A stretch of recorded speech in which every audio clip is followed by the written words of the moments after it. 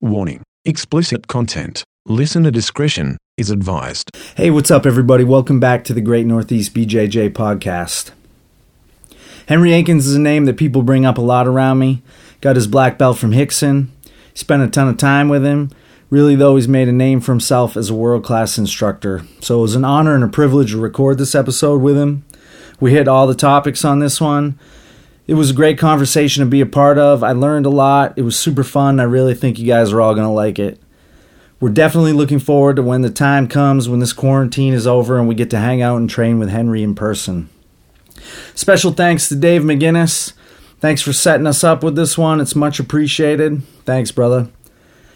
And as always, this episode is brought to you by the world-famous Tortuga Soap Company. All the things you need to keep you looking and smelling good. Use the discount code podcast and get 20% off your order. Also brought to you by Port City BJJ, home of the Great Northeast BJJ podcast. If you're ever in the Portsmouth, New Hampshire area, please come by and check us out. We'd love to have you visit and come train with us, portcitybjj.com.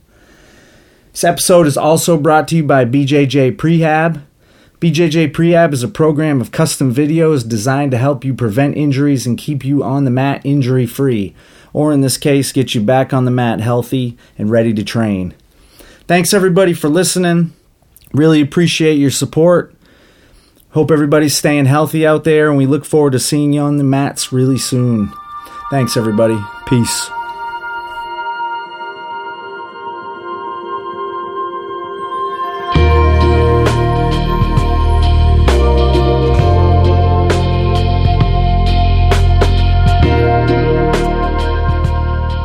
Listen, man, welcome to the Great Northeast BJJ podcast. Super stoked to have you. Big thanks to our friend Dave McGinnis for, he's like, man, you want to have Henry on the podcast? I was like, yeah, of course, dude. I'm George. I've never met you, but I've heard a lot of great things about you. This is my partner, Jay. Welcome to the podcast, brother. Thanks for having me on, guys. Heck yeah. Absolutely. So how are things on the West Coast these days? Well, I'm in Vegas now. So I moved out to Las Vegas, probably almost a year ago. And man, Vegas is one of those cities that's like a boom or bust town. And, when economic disasters hit, like this town just gets crushed. So I did a little YouTube or like a little Facebook video the other day driving down the strip of Las Vegas Boulevard. And it's literally like a ghost town here. It's crazy. It's eerie because, you always think about the strip. There's always people out. There's millions of people all over the place. And literally you're driving down and, you're driving for a mile and you see maybe 10 people, which is kind of crazy. It reminded me that kind of like that scene in that Will Smith movie, I Am Legend, where he's walking around like a major city and there's just like no one around. It's kind of like that. Man, that's a good point. It's the city that never sleeps. Probably the best example of how COVID has affected people is in that city where the streets are packed no matter what hour, like 4 o'clock in the morning, 6 o'clock in the morning, 1 o'clock, and like there's people all the time. And that's probably the biggest contrast that you could maybe find in the country, I think. Yeah, they say it's basically like the epicenter of the financial, like what's being crushed because it's all service industry, right? And it's all based on tons of people coming out. Like now the weather's getting hot. We just had our first 100 degree day out here. And, usually pool parties are starting to pop off right now and everything's just crushed. So nobody's working. It's pretty crazy. You'd never imagine that there would be something that would come along in our lifetime that would shut down the whole city of Vegas. There would just be no one coming in. Right. I would have never thought. I haven't experienced something like this before. And we've gone through, we had the bird flu thing come through. Ebola. Yeah. But it wasn't like this. It wasn't, hey man, don't go outside. You might kill yourself or somebody else. Those are harsh stakes and it's affected a lot of people. And I think mentally is maybe the biggest change that we're all trying to deal with. Like, how do you encapsulate this? How do you keep yourself sane during this time? Yeah. It's like jujitsu. You got to go with the flow, Right. Control what you can, right? Yeah, absolutely. It's like this is the situation you're given and now how do you make the best of it? How do you find comfort in the uncomfortable? You just got your guard passed, knee on stomach. They're looking for chokes. How do we survive? Hey, question for you. Given that, like, and we'll go way back into the, like go back to the beginning of Henry Akins. But are you doing like the online thing right now? Like, the reason I ask specifically is because so much of, the concept, one of the big concepts that you teach is about the connection, right? And solo drills and stuff like that. There is no connection. There's not another person, right? Do you buy into what people are trying to do to keep people involved in jiu-jitsu, or? Well, absolutely. So I've had a website now for the last 4 years where I've been releasing content, releasing all of the footage from like all the seminars I do. I record my seminars and I release that online. And so one of the things I over the last few years I've noticed, because for me too, I was always very skeptical about putting stuff on video, and Rickson was always too. He was always of the mindset that you have to feel it. But the feedback that I've gotten over the last 4 years is that you can actually provide a great amount of value if you can articulate yourself well enough and if you can demonstrate. So you're always going to be missing that extra element of the kinesthetic feel. But when students are learning, we basically use 3 different mediums. We use the audio, the visual, and the kinesthetic, the feel of what's going on to be able to pick up jiu-jitsu.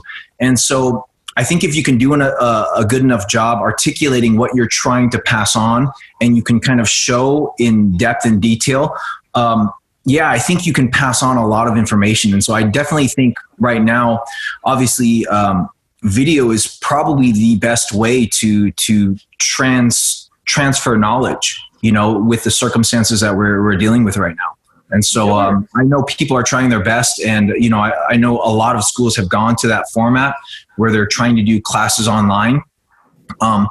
In regards to what you mentioned about solo drills, I mean, the solo drills is mostly, I think that stuff is really, really helpful in keeping someone in shape, right? You're never going to get with jiu-jitsu, so much of it is timing and feeling and reacting to your opponent's movements. So you're going to lose out on that aspect of reacting to a specific movement or a kind of a signal that they're giving you based on, a way they move or the way they react. So you're going to miss out on that. But I think keeping in shape and also developing the correct movement patterns will be extremely. So I think you can, in this time where people are not so much training, I think you can come back a better practitioner if you do certain things to kind of keep up with your daily practice. So I was just thinking about kind of what you're saying, because we just started doing some online like drills sort of stuff for our students. And I think that in teaching, I've taught a couple, Jay's taught a couple, but like setting it up to teach, I had to really like think about the stuff in a different way than I've normally had when there's another person you're doing it with. And then even when you're trying to do like a movement, I feel like you have to really think about it more maybe when you're doing it. And so it has been helpful to me. Yeah. When you're doing the movements by yourself, without having someone else laying on top of you or someone else, you can really kind of focus on how to properly do the movement effectively. So many times you'll do a movement in class or in training, for example, with an unresisting opponent. But then when you try to do it in live action, you always mess up on it because there's so many other things going on through your mind. You're not able to kind of focus just specifically on that movement and how you're supposed to execute that movement the most effective way or the most efficient way. And so I definitely think doing these movements by yourself where you're in an environment where there's no resistance can definitely be helpful. The other thing with, I think, practicing these movements too is, in jiu-jitsu, we use so many different body movements that we never use in any other thing we do in life, right? We're using our legs, we're using our arms and putting our body in all these crazy different movements and directions. And so I think with the solo movements, it really helps your body to develop the muscles that are going to help you execute those movements, because those are just not movement chains that you use in daily life. Right. And I think to that point, it's been a tremendous challenge for strength and conditioning coaches to try to get with, improved jiu-jitsu athletes because, yeah, sure, like will squatting help you? Will bench press help you? Will, doing all these, the burpees and Turkish get-ups, will it help? Yeah, but like jiu-jitsu is so unique in the way that it uses the body. I think it's very tricky to coach, to train an elite athlete to get stronger, more fit for jiu-jitsu. Yeah, I mean, there's just so many movements that you have to, I think with every sport, they want to be extremely specific to the movements. And with jiu-jitsu, there's just so many movements out there. With each technique, it's a different way of moving the body, a different way of applying that. People have a very, very difficult time. How do you train someone specifically to develop those muscles that they're going to be using? So I can definitely see and understand why that becomes a more difficult thing. I know a lot of people use kettlebells, and the last 15 years have been all about functional training. But with jiu-jitsu, it's really interesting how we use the body. And a lot of people say the best training for any sport is basically just doing the sport, right? Training. Sure. But you also have to understand how to do it in an intelligent way where you're not burning and breaking down your body. And there's different ways to break up the training so that you can develop the high level of skill without tearing down the body. Awesome. So George, you want to do the origins thing? Well, let me this has been really, I've been thinking about this, and yes, Jay knows I always go back to the beginning. I'm like, where were you born? And I think you were born in Vietnam, right? Yeah, I was born in Vietnam.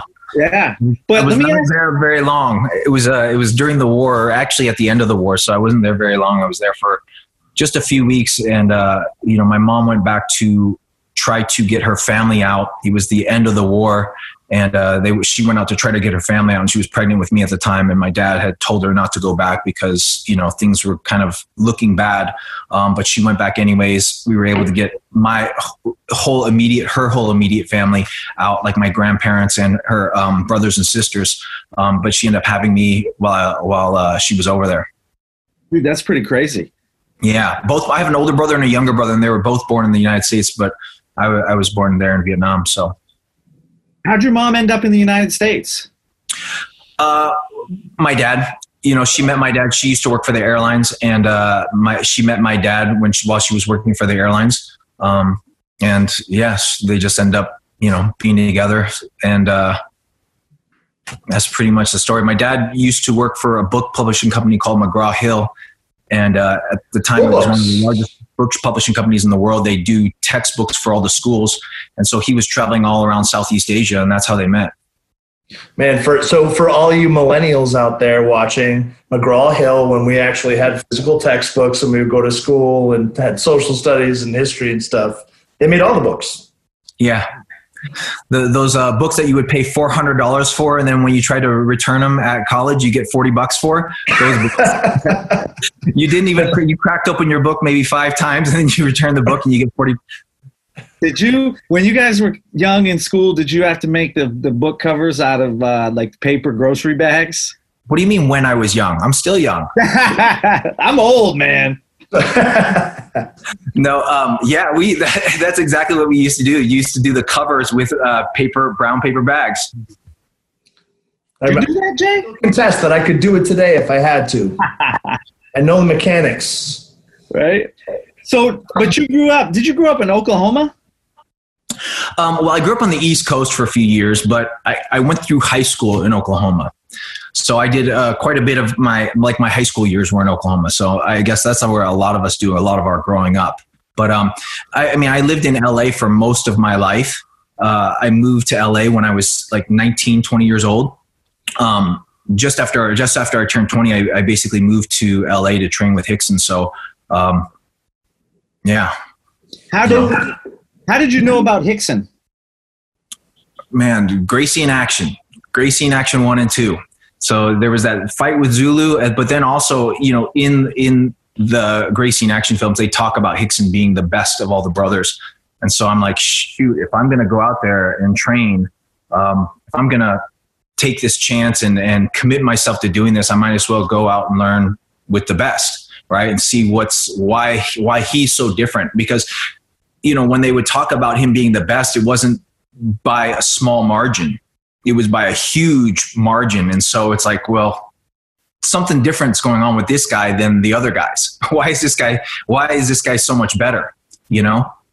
So that was a huge fascination, and that was a huge fascination for me. Well, like, okay, well, what makes this dude so much better than everyone else? So he was when you first came out, he wasn't the first academy that you found in LA, right?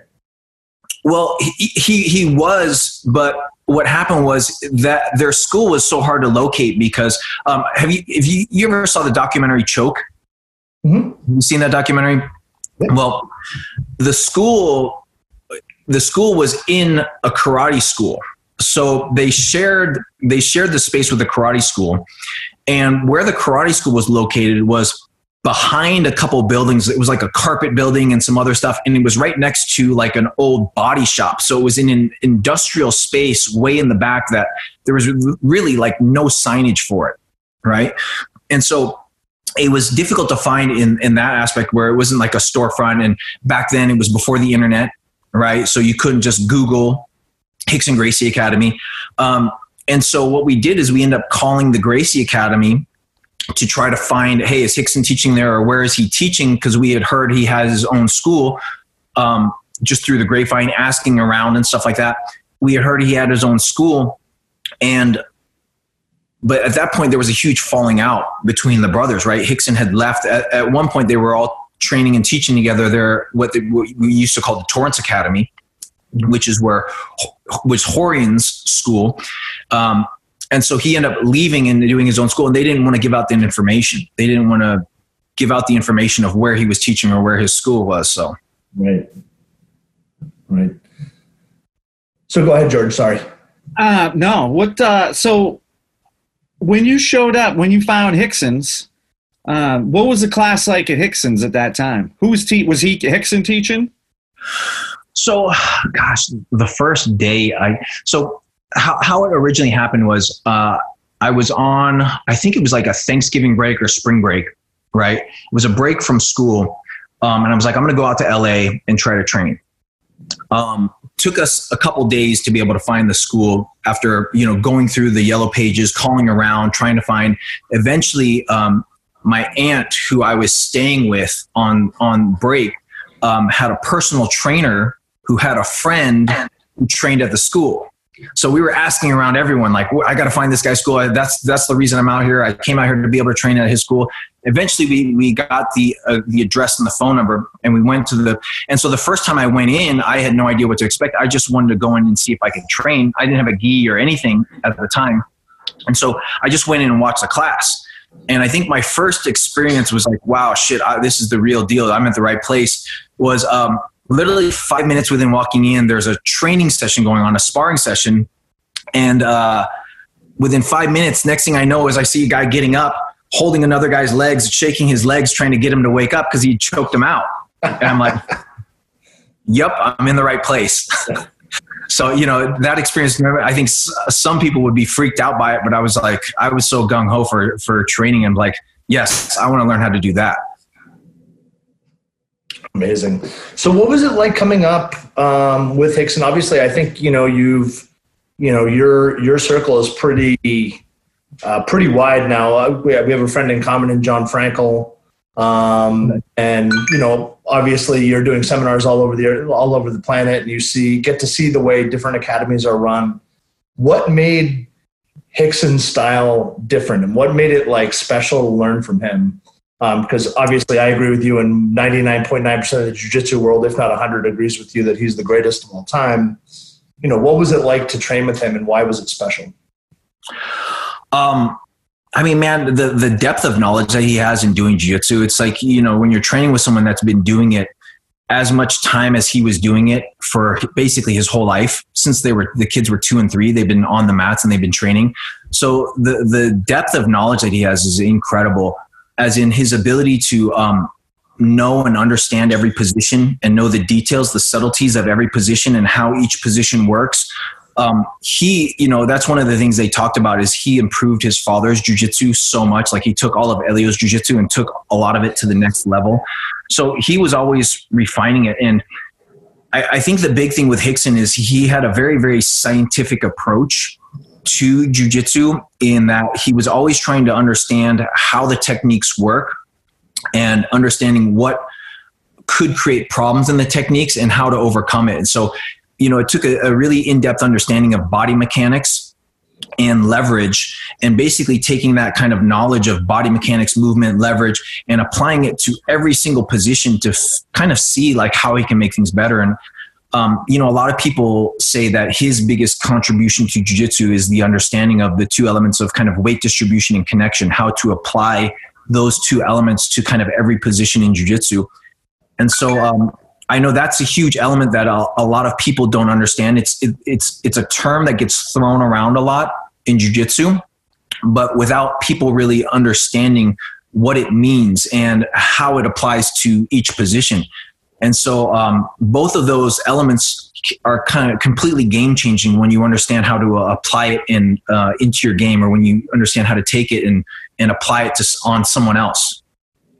So that sounds it's more conceptual than technique based, right? So it's something that no matter what game you're playing, you could go and apply those concepts to any element of your jiu-jitsu, right? Well, it's both.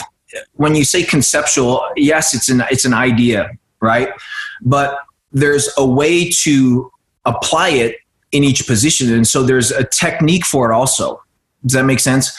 So yes, this is the idea of how to stay connected to your opponent so you can feel his movement, so you have the sensitivity, so you can react, so that when you execute a movement, it like affects him, it has a greater effect on him.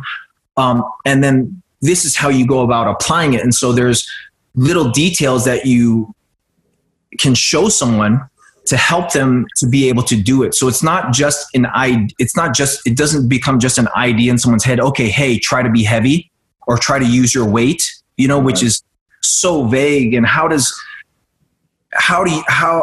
you telling someone to use their weight better, how does that help them? Right? But if you show them, okay, this is how you apply your weight on your opponent when you're in the cross side. This is how you make yourself feel heavier, and do this and do this. Take your knees off the ground. Take your elbows off the ground. Stay on your toes. Lift your butt up a little bit.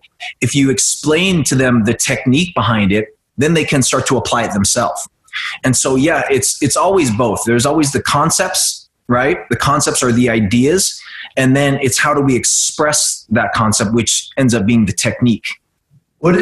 Amazing. I think about that. I think that when these concepts that you're talking about, the techniques that you're talking about, aren't always something you can see when you see someone doing it, right? Like they are, right.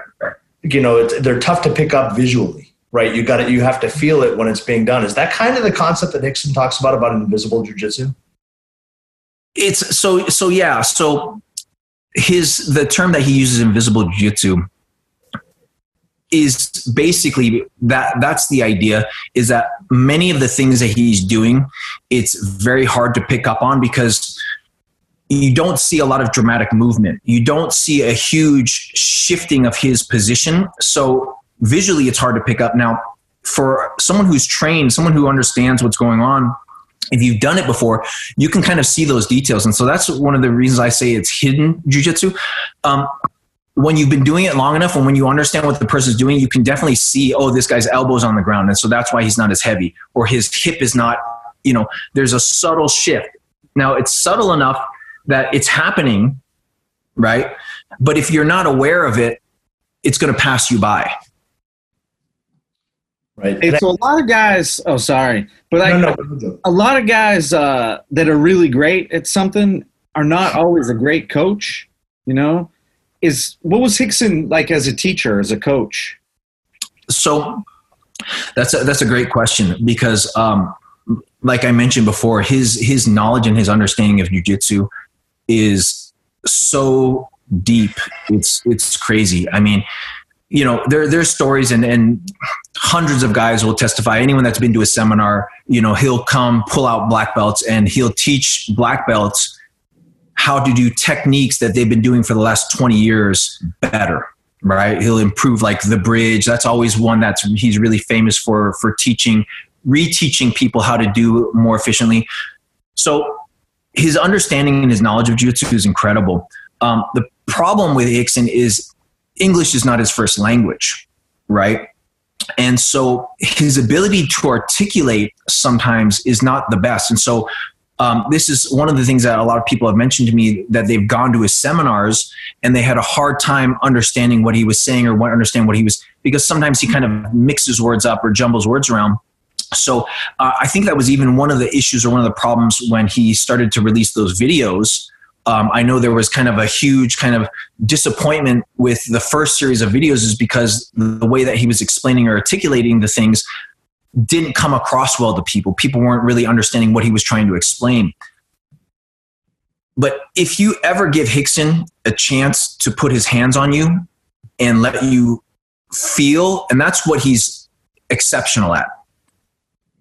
If you let him do the technique to you, he can pinpoint all of the little details and all of the little micro adjustments that he's making. And, or when he can position you in a way, or, that's what he's really, really good at teaching. That's when his teaching shines, is the kinesthetic aspect of his teaching. Is he can get you to feel things and sense things and be aware of things that you were just completely blind to before. And he does that, he's really, really good at that. And that's one of the things he does at all of his seminars. He's like, hey, feel this. You always have him. He's always saying, feel this, feel how this feels, feel how this feels. Because a lot of times, his ability to articulate is not on that level. So I think that's where he's really, really exceptional. And that was a huge blessing for me, being able to train underneath him.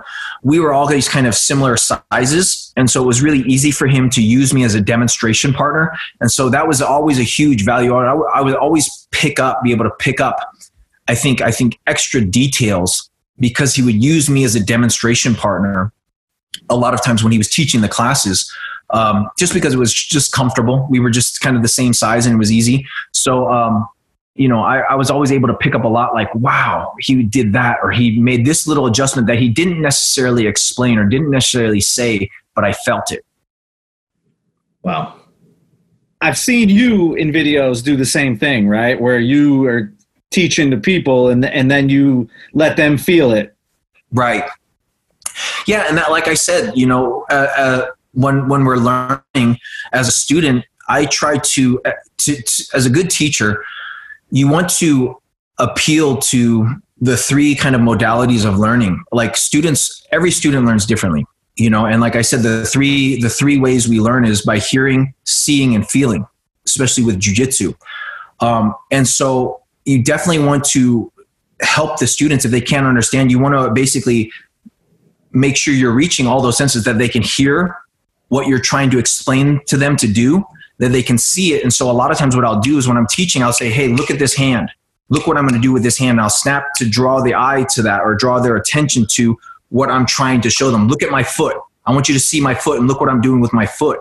Because in the grand scheme of things, when you're watching someone teach a technique, if they're not pointing out all these little details of look what my foot is doing, look what my hand is doing, look what this is doing, sometimes their focus is somewhere else and they miss that. And then, of course, the feeling thing, so that's, when you break everyone up into groups, and when I go around the room, that's always a huge thing, is like, hey, let me show you how it feels so that you can replicate it. And a lot of times I'll let them do it to me, and I want to make sure that it feels the same way. So that's a huge element, that they can replicate that kinesthetic feel. And I've also watched a lot of your videos, your instructional videos, and you talk about that a lot.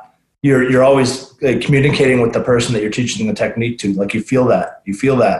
Okay. Like I think it was a guillotine. You were teaching a guillotine and talking about how the legs push away and how it's so inefficient the way that most BJJ guys do. They just push the legs away instead of pinching.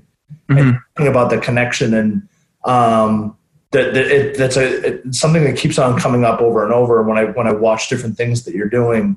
How has that affected? So have you taken what you learned from Rickson? Have you changed a lot of the way that you teach and taking advantage of kind of modern, instruction methodologies, like you're talking about the three different ways of that people learn? Or are you pretty much kind of saying, hey, I'm going to keep the jiu-jitsu pure and I'm going to change the teaching style? Definitely a huge, influence. Rickson was always a huge influence on me. And that's definitely where something that he really emphasized and something that he was really big on, because I think that was always the way for him to have the greatest impact, is helping the students feel what he was trying to teach. And so that's something that really resonated with me, like, hey, make sure that they can feel it. But also I think my English is a little bit better than his, and my ability to articulate is a little bit better. And so, when it comes to teaching style, there's definitely the things that I felt were really great about his teaching, I obviously try to replicate. And then the areas where I felt that were a little bit weak, I've tried to say, hey, let me see if this works better. Let me see if this teaching this way or using this type of approach to teaching will help students learn a little bit quicker. So for example, like one of the things that Rickson used to do a lot in class is he would teach a technique from one position, and then he would go to another position and show another technique, and then show another technique from another position. So things were a little bit disjointed. You would get each technique and get really, really in depth on how each technique works and all of the little details that help make it work really, really efficiently. And then you would jump to another technique, and you would see like in depth the details of that technique. And for me, I think with jiu-jitsu, the way that jiu-jitsu is trained, everything is so interconnected. And so one of the things that I do when I teach is I try to connect everything so that the students can see, hey, from this situation, things can go this way or this way. And from there, they go this way or this way, because instead of leaving it for the students to have to figure that out for themselves, what comes next or what can happen from here, you give them that information already and say, okay, from this situation, when you're doing this, your opponent might be able to do this, or they might be able to do this, or they might be able to resist or defend by doing this. And then this is how you'll deal with it.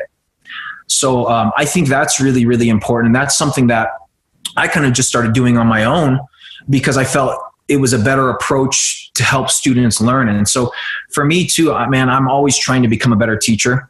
I'm never set in my ways. I'm always trying to see like, hey, is there a different approach? Like that's one of the things every time I go and teach a seminar, I actually go back and take some time to myself after the seminar and think to myself, well, okay, where were the students struggling? Where were there a lot of questions coming up? What could I have done better to explain it so that there's less confusion? Or if a bunch of people had a ton of questions about a similar thing, I'll say, hey, I need to remind myself that next time I teach this topic, that I do a better job of explaining this in more detail because there was a lot of confusion here. So I'll actually go back through my head and do a checklist and kind of reassess my performance, because I think for any of us that are really passionate about what we do, we always want to do the best job that we can. And that's always been a great tool for me, is kind of just going back through the seminar in my mind. And also the cool thing is I get to watch these seminars because I usually have a camera guy with me recording everything and seeing where was there confusion or what could I have done better to help the students, in that short period of time we have together. So it's the reason I ask is, obviously the questions about Rickson are natural, right? Like I'm sure whatever conversations and podcasts you've done, the topic of Rickson comes up. Oh yeah, absolutely. In your own light, you are world renowned for, your expertise, your technical ability and your ability to teach jiu-jitsu. And so, the folks that know you, like Dave and John Frankel, I asked them about you before we went on the podcast. I was like, so like what's, and their overwhelming response, like, it's just different. Like training with Henry is just different. And I know that's a difficult question to ask, and you kind of, it's an opportunity. Like it feels like you're bragging about yourself, but is it your philosophy? Is it your approach to training? Is it something different altogether, or all of the above? Like, what do you think? Gosh, I know that's not an easy question. Yeah, it's so vague, right? It's just different, and then the next question is, how is it different? I'm not quite sure, why people have that experience of it being so different. I know I put a lot of time into my teaching. I put a lot of time and energy and effort into my teaching. I have to give credit always back to Rickson. He passed on so much incredible knowledge to me, over the years that, I would never have had the knowledge or the mindset to even break down techniques. That was like a huge thing I took from him, is seeing how he would analyze even new positions, new things that would come out that he had never seen before, and see how he could develop an understanding in a very quick period of time, in a very short period of time, understanding the technique and sometimes even improving on the technique that he just learned. So, I think maybe what is so different that a lot of people experience is a lot of my teaching focuses on the fundamentals, the basics, and things that people have already been doing for years and years and years, and things that people in their mind have already said, this is the way that it's done. I've been doing it for 20 years and this is how I know how to do it. And this is what everyone else teaches. And then what I do is I come along and I show them 1 or 2 or 3 different adjustments or details that changes everything. And so now the thing that was used to be the norm for them, or this is the normal way of doing it, this is what I've done for, these are all techniques that people already know, now become different. There's a different way of doing it, which increases the efficiency of the technique by 20, 30, 40%. And that's huge, especially with the fundamentals. Everything starts with the fundamentals. You might go to a crazy guard, or you might, invert and do all that stuff, but it starts with the closed guard. So if you can make your closed guard better, it would have that very high level of efficiency impact on your jiu-jitsu, right? Yeah. Well, I mean, I think, when you're doing any sport or any physical activity, it always comes back to the fundamentals, mastering the fundamentals. I mean, look at the best boxers in the world, the best basketball players in the world, what are they doing? They're drilling their fundamentals every single day. You look at Floyd Mayweather, who's considered one of the greatest boxers of our generation. He's still practicing his jab, right? He doesn't go, okay, I know the jab already. Let's get fancy and let's do some other stuff, right? He's still, there's stories about Kobe Bryant. He would show up 2 hours before Lakers practice, and he would be dripping wet with sweat by the time the rest of the team would show up. There's stories and legends about how hard of a worker he was.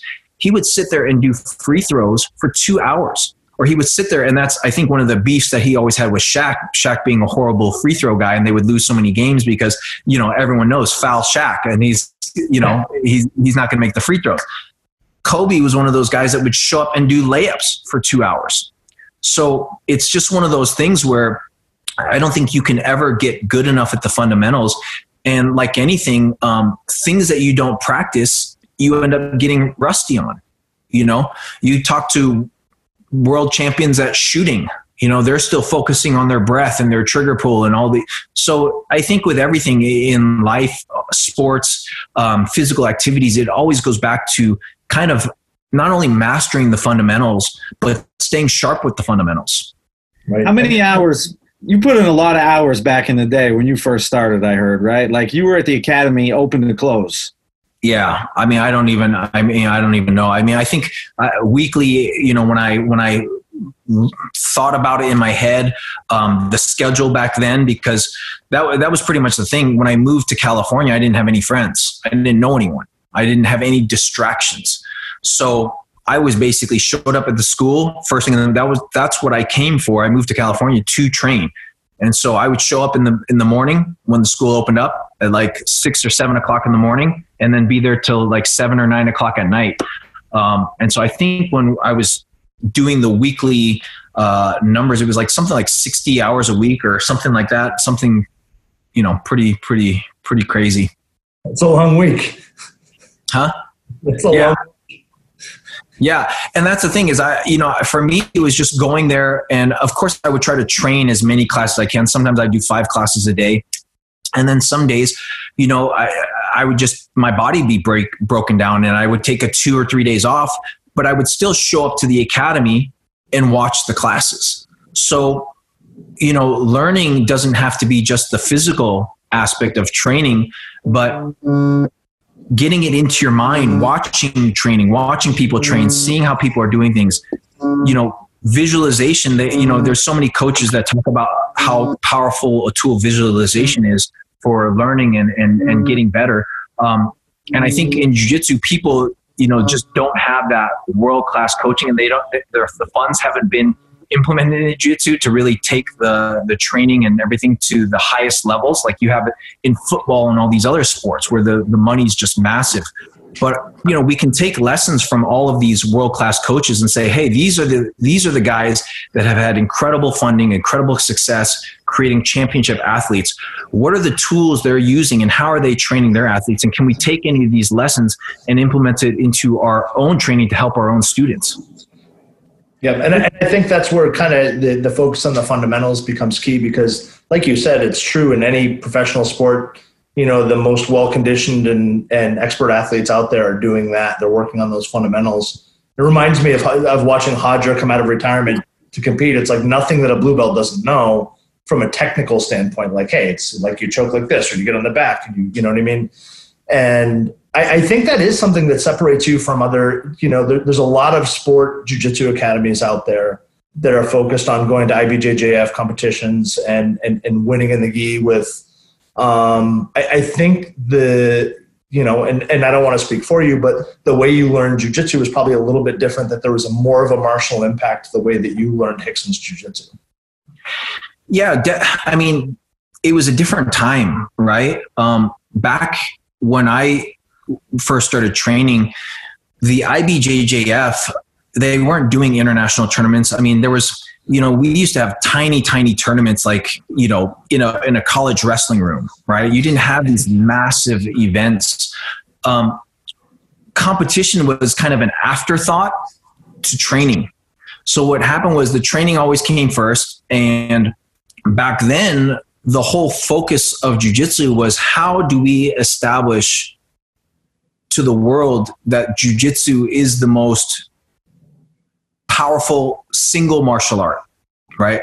And that was the whole purpose for the original UFCs, right? Is like, let's take martial artists from different styles, put them in a cage together with no time limit and no weight divisions, no time limit, no rules pretty much. And let's see which guy can do the best with their specific art form. And then after Royce ended up winning, you know, the first few UFCs, he won the first one, the second one, the third one he pulled out, he won the fourth one. You know, after that, it became pretty obvious that you need to understand how to train, how to be effective on the ground if you're going to survive. And so what happened after that is it became MMA, right? Everyone started doing.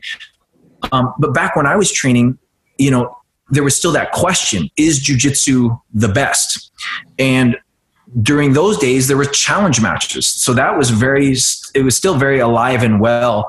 And so, you know, I talked to all my friends that are kind of old school guys.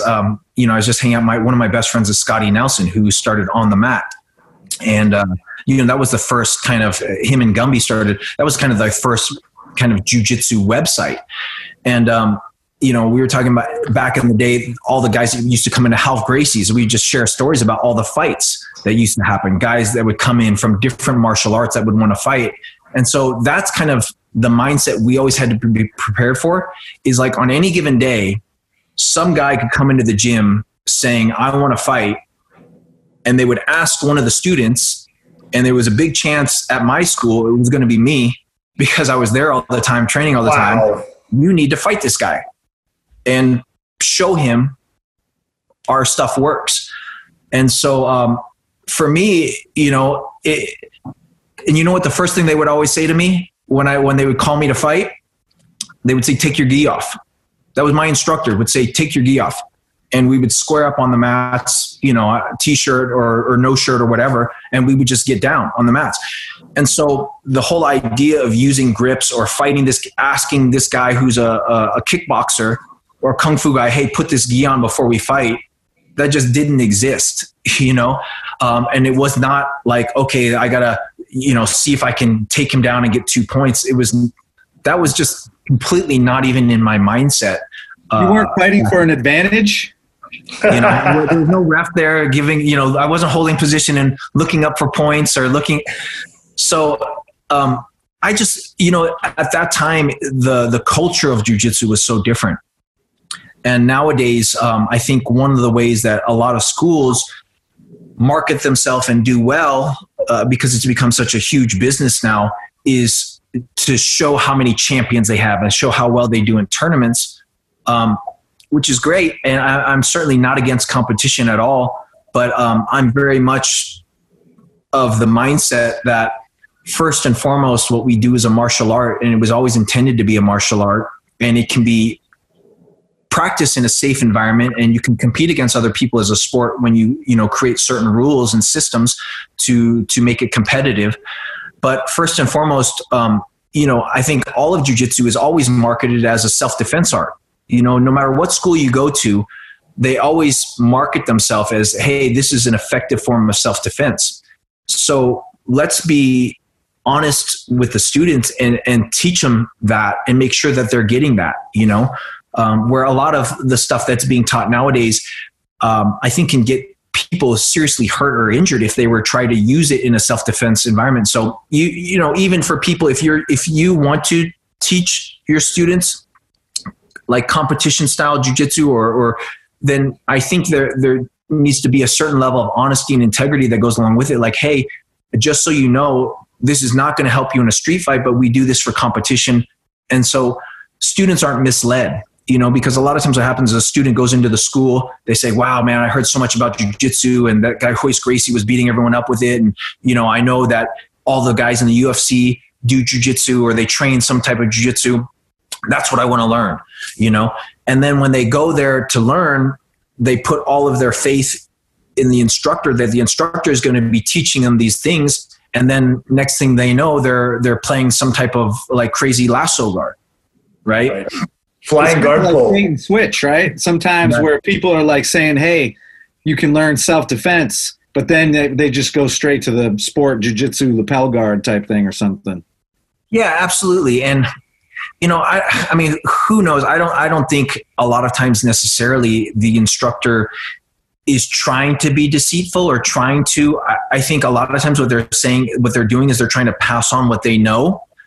But there's a certain level of accountability that you have to take too, and responsibility that each instructor has to take in taking a look at themselves and saying, hey, if I have a student that comes in, they want to learn how to defend themselves on the street, is what I'm showing them going to help them?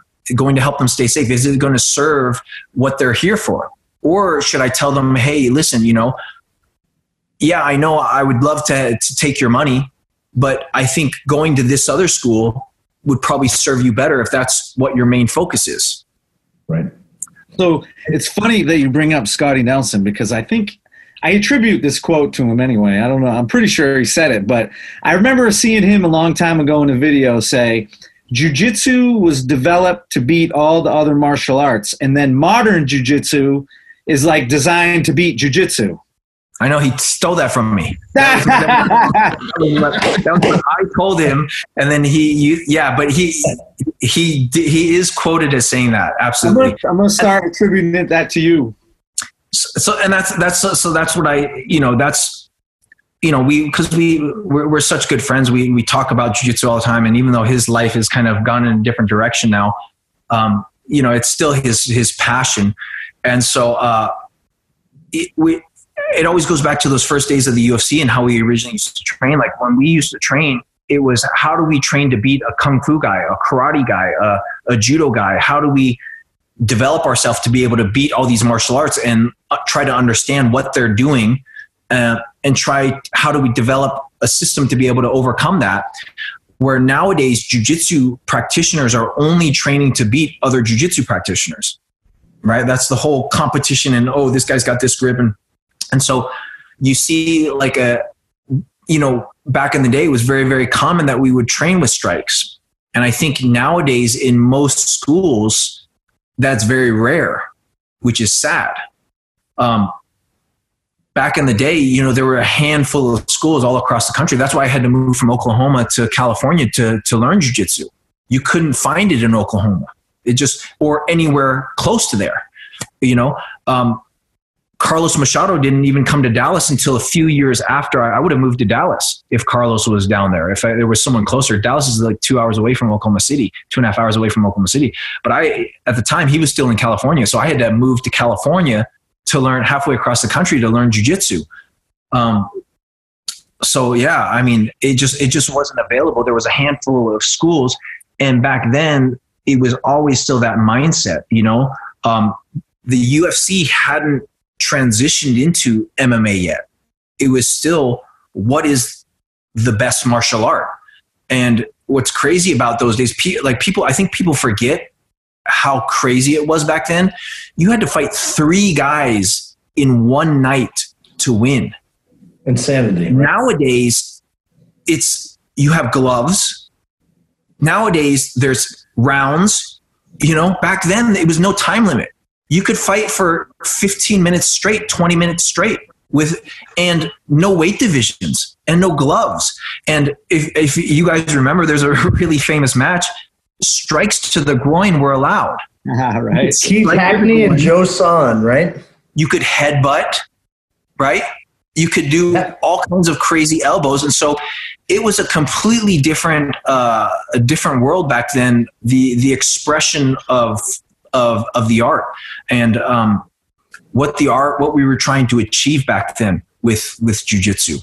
Once it established itself, then everyone's like, oh, jiu-jitsu is the best. And then what happened was, over time, people stopped challenging. Those challenge matches kind of dwindled down and everyone started learning jiu-jitsu. And so it's kind of, I feel that in a sense, it's kind of lost that mindset of the practical effectiveness of jiu-jitsu for a street fight. And one of the arguments I always hear is like, oh, well, if you have one of the Mendez brothers or one of these competition guys, they could do really, really well in a street fight. And absolutely, of course, they're going to develop the skill and they know how to move their body and they're physically tough from all the years of training and they're mentally tough from going through the training. But could you put them into an MMA world and have them do well? Well, probably not. I mean, there's a lot of guys, there's a lot of really, really well-known, really amazing jiu-jitsu competitors that tried to transition into MMA that didn't do well. I mean, Marcelo Garcia, Andre Galvao, Saulo. I mean, these guys are the greatest in the world of jiu-jitsu competition, right? When you talk about the best competitors in jiu-jitsu, I mean, those names, Saulo, Ribeiro, Marcelo, those guys are always considered the GOATs. But when you look at their performance in MMA, when you change things up, with striking, their experience and their performance, it wasn't so well. Yep. I was going to say, just to contrast that, I mean, we've talked to Chris Howder, and we've spent a lot of time with him, and he says, as long as there are games, there will be people that are bending the rules to win the game, right? And that in competition jiu-jitsu, it's a different scenario, right? And so winning the game means something different than winning the fight. And the folks you're talking about, obviously they are some of the greatest in jiu-jitsu ever. But it's a different game. And so if you didn't come up playing that game, you're actually changing from what you have traditionally done to adapt it to do something else, as opposed to saying, this is exactly what I've always done. Yeah. And like people should, these quotes don't get shared enough, but like Saulo said, he's a black belt and world champion in jiu-jitsu, but when it came to MMA and fighting, he's a white belt. Roger Gracie said like 30% of the jiu-jitsu that he does in competition works for MMA. So a lot of these guys that tried to transition over felt like they had to start from the beginning again or start at a huge disadvantage when it doesn't have to be that way, or it shouldn't be that way, But again, like I said, that's type of training, when you talk about jiu-jitsu being uncomfortable, right? And making yourself uncomfortable, putting yourself in uncomfortable situations, when you add striking to the mix, that multiplies it by 10. And so, if you think just hard training is difficult or mentally challenging, try doing it when there's punches and knees and elbows involved. That adds a whole new level of panic and uncomfortableness. Most people can learn to adapt and be comfortable with just grappling and someone grabbing your limbs and trying to twist your limbs. But when you're getting punched in the face 3 or 4 times before you can tap out, that's different. And I think that's changed the dynamic of the jiu-jitsu folks that are now successful in MMA. Like we saw Damian Maia obviously be wildly successful with, again, by the way, fundamental jiu-jitsu, right? And now some of the different folks that you're seeing, folks like Ryan Hall or Gary Tonin, that are out there kind of really doing some, very advanced jiu-jitsu techniques and mixed martial arts and doing it really successfully. What do you think about folks like that are kind of changing the game and bringing kind of modern jiu-jitsu to the octagon? Well, I think it's awesome. All the guys that are basically, obviously showing how effective jiu-jitsu can be so, I mean, I think it's great, those guys. But, if you even ask those guys, they don't train the same way. They don't train competition jiu-jitsu when they're going to compete in MMA, right? They've had to change. I mean, I remember, so I was at my gym, Dynamics Martial Arts, and John Danaher was there doing a seminar, and I think Gary was in town, and he had come back from, he had come into Dynamics and he had some boxing gloves with him. I'm like, oh, you're training. So, he's training with strikes because that's what he has to get used to and develop. And that's what he's going to encounter in those situations. And jiu-jitsu used to be trained with strikes. Jiu-jitsu used to be trained with punches, and it's not anymore, And so I think that there's a huge disservice to a lot of students because they're not being exposed to the things that they should be being exposed to in order to really learn how to express jiu-jitsu effectively in a self-defense situation where they need to protect themselves or someone they care about. That's a great point. That's amazing. Hey, can I switch gears for a second and go back? Because a couple of years ago, I got to train and hang out with this guy, Luis Heredia. And you trained under him for a long time, right? Absolutely. Limão. I love Limão. He's an incredible teacher and coach. He's definitely was a huge inspiration to me growing up. So he was one of my instructors for the first 5 years that I was training underneath Rickson. He was the first time I showed up when I was during that break, he was a brown belt. And then when I had come back and had moved to California full time, he had gotten his black belt in between that time. And so he was one of the main teachers at the school. And so, man, he helped me so much and was just a huge inspiration and motivation for me for training.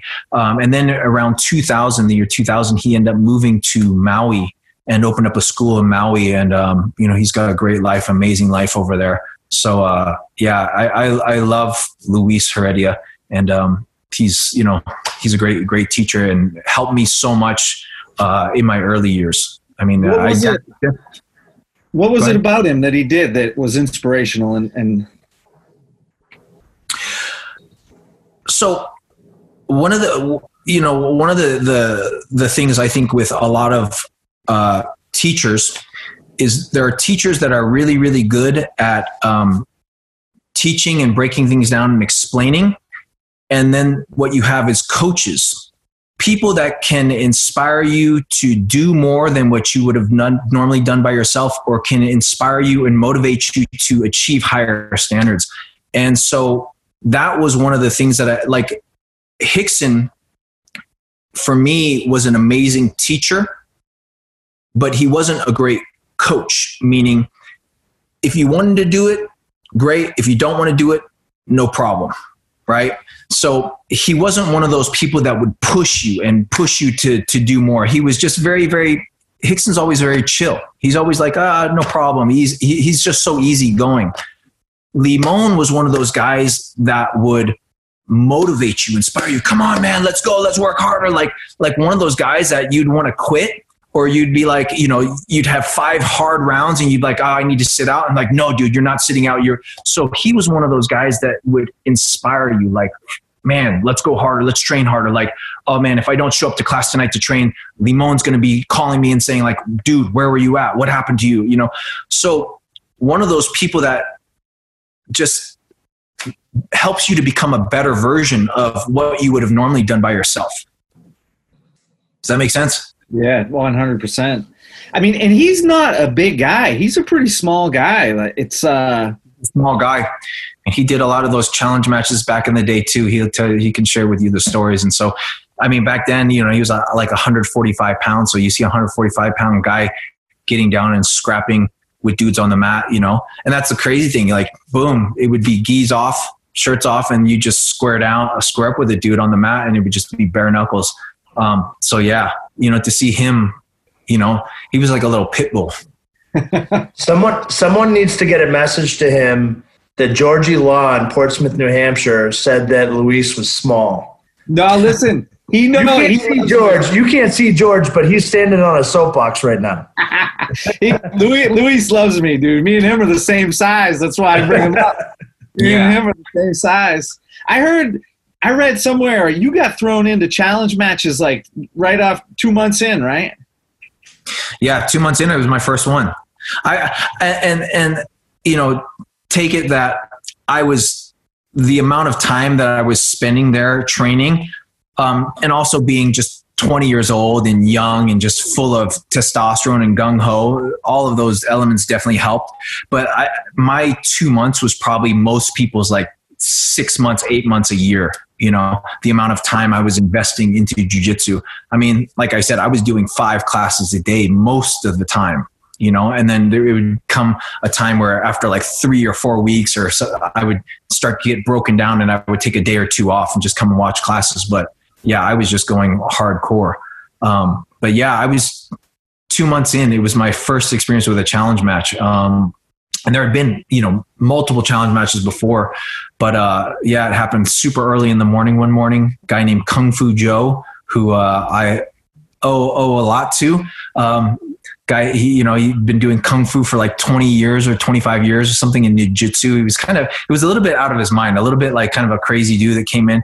He was throwing flying stars into this wooden wall that we had.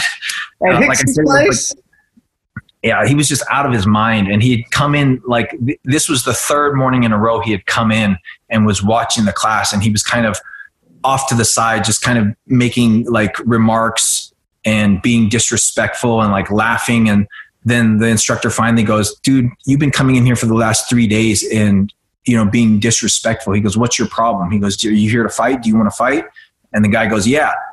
And so the instructor that day, his name is Jason Krikorian, who was a brown belt. And at that time, if you were a brown belt, you were like a god in jiu-jitsu, right? There was like 10 or 15 brown belts in the whole United States, So he goes to this other student who had been training longer and was a lot bigger than me, this guy named Joe. He goes, Joe, take your gi off. You're going to fight this guy.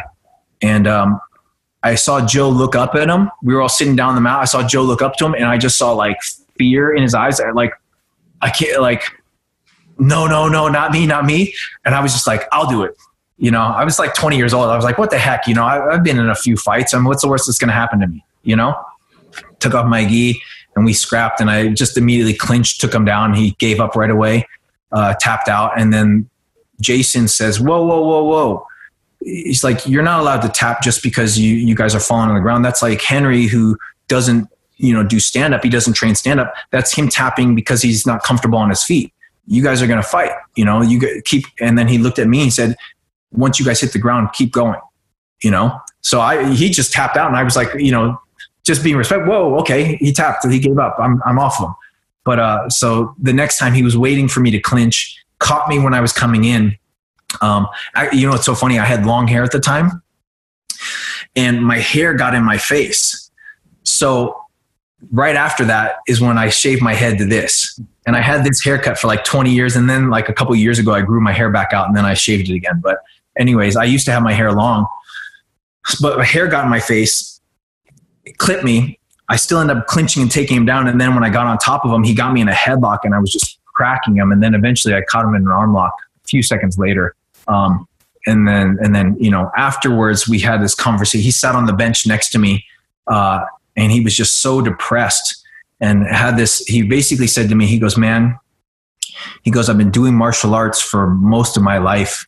And I always believed that when the time came for me to get in a fight, that it was going to work. And he goes, you're just a white belt. He goes, man, I have like all these sashes in Kung Fu and ninjutsu. And he's like, I can't believe none of this stuff that I've been training all my life didn't work. And to me, it was such a huge disappointment. You could see it was like he wasted half of his life, training in something, in this thing that he believed was going to work. And it was just not effective when it came down to it. And so that was such an impactful moment for me, because that was something that's always stuck in the back of my head. Like, I want to make sure that I'm doing something that, if the day ever came where I needed it to protect myself, defend myself, or defend someone I care about, that it's going to work. And that's why I've always kept this practical approach to jiu-jitsu, where first and foremost, it's about fighting. And then if you want to use it for competition, or use it for sport, or use it for anything else, it can be there. But you have to first and foremost know that if you ever need it to save your life, it's going to work. Hey, would any of these guys like Kung Fu Joe ever sign up after? So he did sign up. He signed up for a couple months right after. And that was the whole thing about the challenge matches. I mean, that was the whole thing about challenge matches back then. Is like, we're going to come, show you how ineffective your art is, and show you how effective our art is, and see how easily we can dispatch of you. And then you're going to sign up. So most people would become believers after that. Some people would just have their egos crushed and hurt so bad they're just not willing to change or shift. But for most people, they're like, so Kung Fu Joe did sign up. He signed up. So, I mean, you got to love the fighting spirit, man. Not anybody's just going to go in there and chuck throwing stars at Hickson's academy. Well, back then, nobody, I mean, that was back in the day. Nobody really knew. There was not quite the fame. Like, Hickson didn't have the name yet. He had done like the first 2 Vale Tudos in Japan, but hadn't started doing the prides yet. And, it just grew and grew, and the Gracie name grew over time. But this is still very, very early days, where people were still very much of the mindset of like, oh yeah, those guys are okay, but I could beat them. It hadn't been really like established yet. Go ahead. You talk about like this, the Kung Fu Joe. It was, it is a little sad. You know what I mean? For a guy like 20 years of his life spent training in an art that now he doesn't believe in. And I think that's kind of part of our responsibility, right? Is, there is interstyle, and we train with lots of different academies, and we go and we compete all that time. But it's also like, look, for anybody that's looking to learn self-defense, and it's like, people are crazy. Like, people are looking at George Dillman videos. Like, I can't believe that this guy can put 100 people in a room and teach them how to do no-touch knockouts. You know what I mean? Like, we need to like spread the truth, the good word of jiu-jitsu, and be like, you need to stop worshiping false deities and learn to. Yeah, that's what's so crazy about martial arts in general, right? There's so much. It's kind of like religion. There's so much belief system around so many martial arts. Like this guy that's in China, this MMA fighter that's going around beating up all the old masters, right? I mean, man, that serves a purpose. You need to bring people into the modern world and really teach people what the truth is, what really works and what's really going to help you. And you have all these old Kung Fu masters that have been training their whole life. And you would think by that time they would have developed some level of mastery or expertise of whatever art they're training. Well, does it really work? And I think that was the whole purpose for Bruce Lee's expansion out of Wing Chun, and him trying to develop the JKD system was, hey, let's keep what works and let's throw out everything else. And, a lot of these ancient masters, these teachers that had been teaching a specific style or system for so long were so against that. They were stuck in this mindset, and the belief is this is our system, this is the way we do things. And with the belief that it's just going to work when you get in a fight because everything is choreographed. The training was choreographed, that's one of the things. So I don't know if you guys heard, I recently joined up with SBG, and I recently joined their organization, which of course John Frankel is a part of, and me and John have become really, really good friends over the last few years. But, Matt Thornton, who is the head of their organization, came from that background. And that's one of the things that he really the mindset that he really tries to instill in all of the coaches in that organization. And one of the reasons why I feel so connected to them is because of that mindset of, we need to make sure that we're constantly searching for the truth of what works, and the truth of what's going to be effective in an actual fight, in a real situation. And just being honest. And there's a certain level of integrity and responsibility that we as instructors have to our students, right? When a student comes to me and says, hey, I want to learn self-defense, or I want to learn this art jujitsu, which I heard is so great for fighting, that I'm helping them with that and not teaching him these kung fu moves that if he ever were to use in a fight, he's going to get his ass kicked. Right, and that's Matt's philosophy behind calling it straight blast, right? Is to kind of pay homage to that, use what works, and if it doesn't, throw it away. Right? Yeah, I think so. That's awesome. Hey, So, sorry, go to George. no, go ahead, man. All right, I have a couple Rickson true, false, or I don't knows. There's like a million Rickson stories out there, and I've heard a lot like through the years. I'm also pretty old, and so how long have you guys been training? I've been training since '99. Okay. So I'm really old. How about you, George? I've been training 10 years, but I'm older than you, Jay. Right. So I heard the first one is I heard that that Rorion originally tried to target Rickson to be the representative in the initial UFCs. Is that true, or do you know? So I was not there part of the conversation, but in my understanding, that was never the case, that Rickson was going to be the one originally in the UFCs.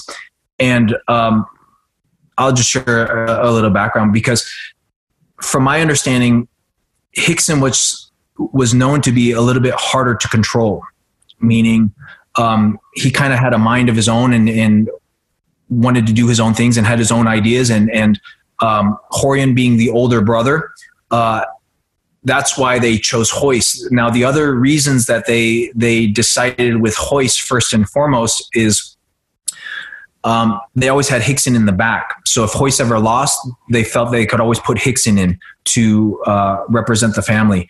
And the other thing with Royce too is he was not physically intimidating as Rickson. And so that was one of the reasons, the first UFC, Rickson trained Royce in the first UFC and trained Royce in the second UFC. He trained him for both of those. And my understanding was that they never financially took care of him for training Royce for those events. Royce got a payday, and Rorion was at the time owner of the UFC, but Rickson never got any type of financial what's the word I'm looking for? Compensation. Compensation. Yeah. He never got financially compensated for that, and so I think there was a little bit of a falling out. And so in the third UFC, he didn't coach Royce for the third UFC. He didn't train Royce and wasn't responsible for his training. And for some people, some of the people think that is one of the reasons why he didn't do so well in the third UFC, which obviously, like, you're dealing with a guy like Kimo Leopoldo, who's outweighs you by 100 pounds and is jacked full of testosterone. Anyone's going to have a hard time dealing with an individual like that. But that was the story from the early days, that they had always planned on using Royce first and foremost, and that they would hold Rickson in the back. And that was the other thing too, is, Rickson's got a family, he's got kids. And he's like, hey man, why aren't you picking me when I'm the champion of the family to represent? You should be using me. And so that's why he ended up going to Japan and fighting in Japan. Right. I've also heard that Rickson has said that at some point he might release the Yoji Injo video that he had from that day. I think the story goes that he sent it to Japan to prove that he wasn't a liar and that what really happened that day. Is there? All right. So what's your version? Like, what have you heard? The video has been in his hands in a safe for eternity. It's like, it's at his house in a safe, or it was always at his house in a safe. And he would pull it out to sometimes show like special guests at his house. Guys would come over to his house and hang out, and people would always ask him, and he would break out that like grainy VHS tape to be able to show people. But that never got sent to Japan. There was a bunch of members of the Japanese press that were there that day that flew in with Anjo. And so there were already pictures in the Japanese newspaper the next day of what happened to Anjo. So there's a bunch of documentation and a bunch of pictures and front page of the newspaper of his face just completely battered and bloody. And what's so crazy about it is Rickson ended up choking him out face down after just going to town on his face for a good probably 30 seconds, just cracking him in the face like relentlessly, and then there's a point where you can hear the guy's nose break because it was a loud pop. And Rickson just wouldn't stop. And even like Luis was there. And one of the things Luis always says is like in his mind, he was saying, "Oh, fuck Rickson, like just stop, please." Like it was getting to that point where guys were getting like a little bit sick because of like, oh man, he's just like putting it on this guy. He ends up turning him and choking him out. And there was always because I would show up in the morning at the school to lay out the mats. We had these fold-up mats that we would lay out. Those were our training mats, those old little tatami mats, because remember we shared the place with a karate school, so we had to pull up the mats at the end of the day and lay them out for training. And there was always this one mat with a giant blood stain on it. It was the stain from where Yoji Anjo was laying face down in a puddle of blood that never came out. Unreal. So that was if you saw the documentary Choke, those green mats, those old green mats, it was definitely the battleground when you were stepping onto those mats. So I've got a weird one. So I heard that at one point, Rickson went back to Brazil and he went to Baja to train. And Nino was there, and Nino was doing the Spider Guard stuff, and Rickson he did fine, but he walked away from that like, I should have been able to dispatch that a little bit easier, and came back a few months later and like he pulled Spider Guard, and the story is that he re-gripped the sleeves, pulled him up in the air, stepped through his guard and armbarred him. Had you ever heard that story before? That was a far-fetched one that I had heard. So I don't know about that story, but I know the first time that he really experienced anyone that was good with Spider Guard was Roberto Travin. And I don't know if you know who Roberto Travin is. His nickname was the Spider. So they called it Spider Guard. I think he was one of the guys that really created Spider Guard. And so I was there that day that Roberto Travin is one of Fabio Grisel's students, so from Alliance. And so I was there that day that Rickson was training with Roberto. And it was the first time that I think Rickson had really experienced Spider Guard. And he was having a very difficult time passing the guard. And you could see he was getting very frustrated, just being held and not being able to go either direction, and not really being able to do what he wanted. And so I know it was a really, really frustrating training for him. You could see it, and you can see, you have no problem telling when Rickson gets frustrated or when he gets, it's quite clear. And the next day he came back and he completely ripped through his guard and submitted him like multiple times in a row. And what's funny is me and Luis were having the conversation the next day, because we were just on the sidelines watching the training both days, right? Fabio had come down, and I forget, Fabio and Rickson were really close friends, and Fabio would come down for different portions of time, and he would train with Rickson, and all these guys have stories about Rickson's level, But I remember Luis turning to me, and I was probably just a white belt or a blue belt at the time, and he was like, "Fuck, bro. I could tell Rickson didn't sleep at all last night." And this is kind of, Rickson's thing, is that, man, his mind, the way his mind works and his depth of understanding of jiu-jitsu, he probably didn't sleep. He probably just went home and trained all night and tried to figure out the position and figure out what he could do. And one of the cool things he would always do is he would always take Hoxton, who was small, just a kid at the time, and he would do whatever he wanted to Hoxton, say, hey, try to do this, and he would give him different levels of resistance to see, hey, if my kid can do it to me, if it works, then I could probably do it to someone. And so he would always use Hoxton as his kind of training partner, being smaller and weaker, to test out things for him to see, like, well, shoot, if Hoxton can do this to me, then it works because he's so much smaller and weaker than me. And so, yeah, that was, man, there I had so many jaw-dropping moments and kind of moments that were just epiphanies for me, and times in my training experience that were just like, I look back and were magical and so impactful for me. And that was definitely one of those times, was like, holy crap, man, he just came back. Like yesterday, he couldn't pass his guard, or struggling hard to pass a guard, like almost passed a couple of times and then recovered. And, and they were going like at a good pace. This is, Rickson's in his peak. He was probably 36 at the time. And Roberto was just giving him a nightmare training. And then the next day he comes back and it was just game over, I figured out your game. I know what you're doing. And now, it's over. I got something for you. Yeah. I've also heard that Hoxton's level got to be really high before he passed. Yeah. He had moved to the East Coast and stuff like that. But everyone was kind of anticipating when he might step in the ring. And all I had heard was that his level was getting really, really high in jiu-jitsu beforehand. Super good. I mean, we were training partners, so we were really close friends. And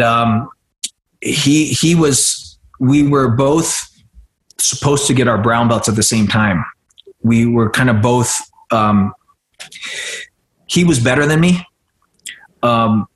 We were training partners. I would probably one of the toughest training partners for him at the time. And he was a little bit better than me in that he was about 135 pounds and I was about 185 pounds. And he was just a nightmare to deal with. And that's, I learned so much from training with him. Like, man, his ability to off balance, his pressure at being only 135 pounds, his ability to put pressure when he was on top was just incredible, and so definitely he was a beast, he was a little beast. And so, I definitely miss having him around, miss having the trainings.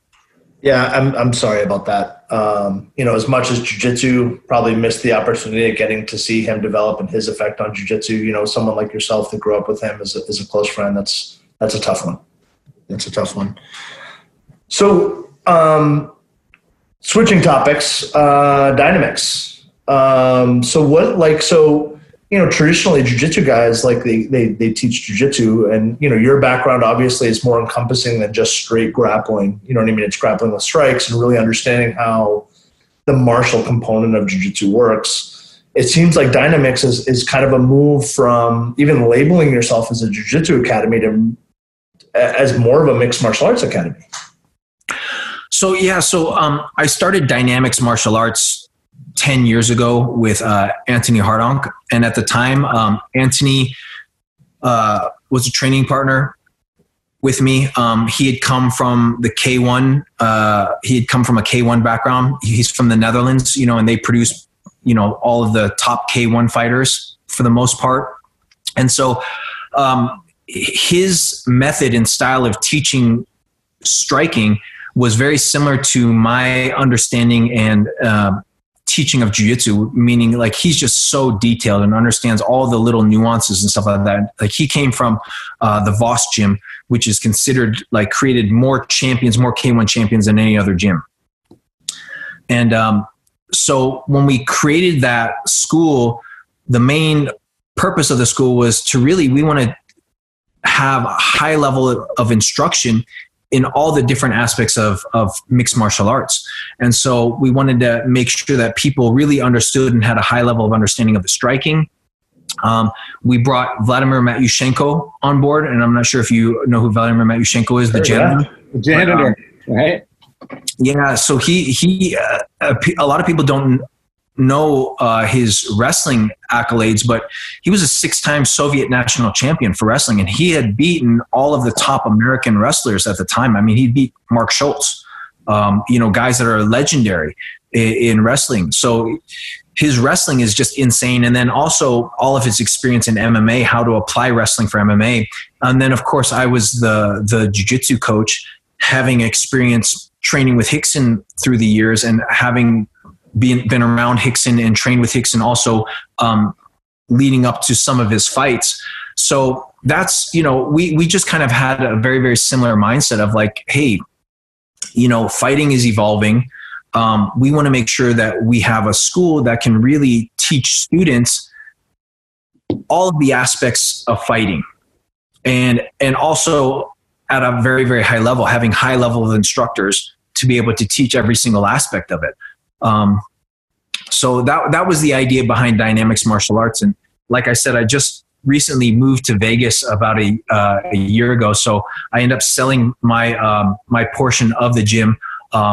And I'm still very close with all the guys, and I'll probably go back there and teach seminars, and I'm still close with quite a few of the students there. But that was the whole idea behind Dynamics Martial Arts. Was Anthony at the time? Anthony was just getting ready. He was fighting in the UFC as a heavyweight, and he was getting close to retiring.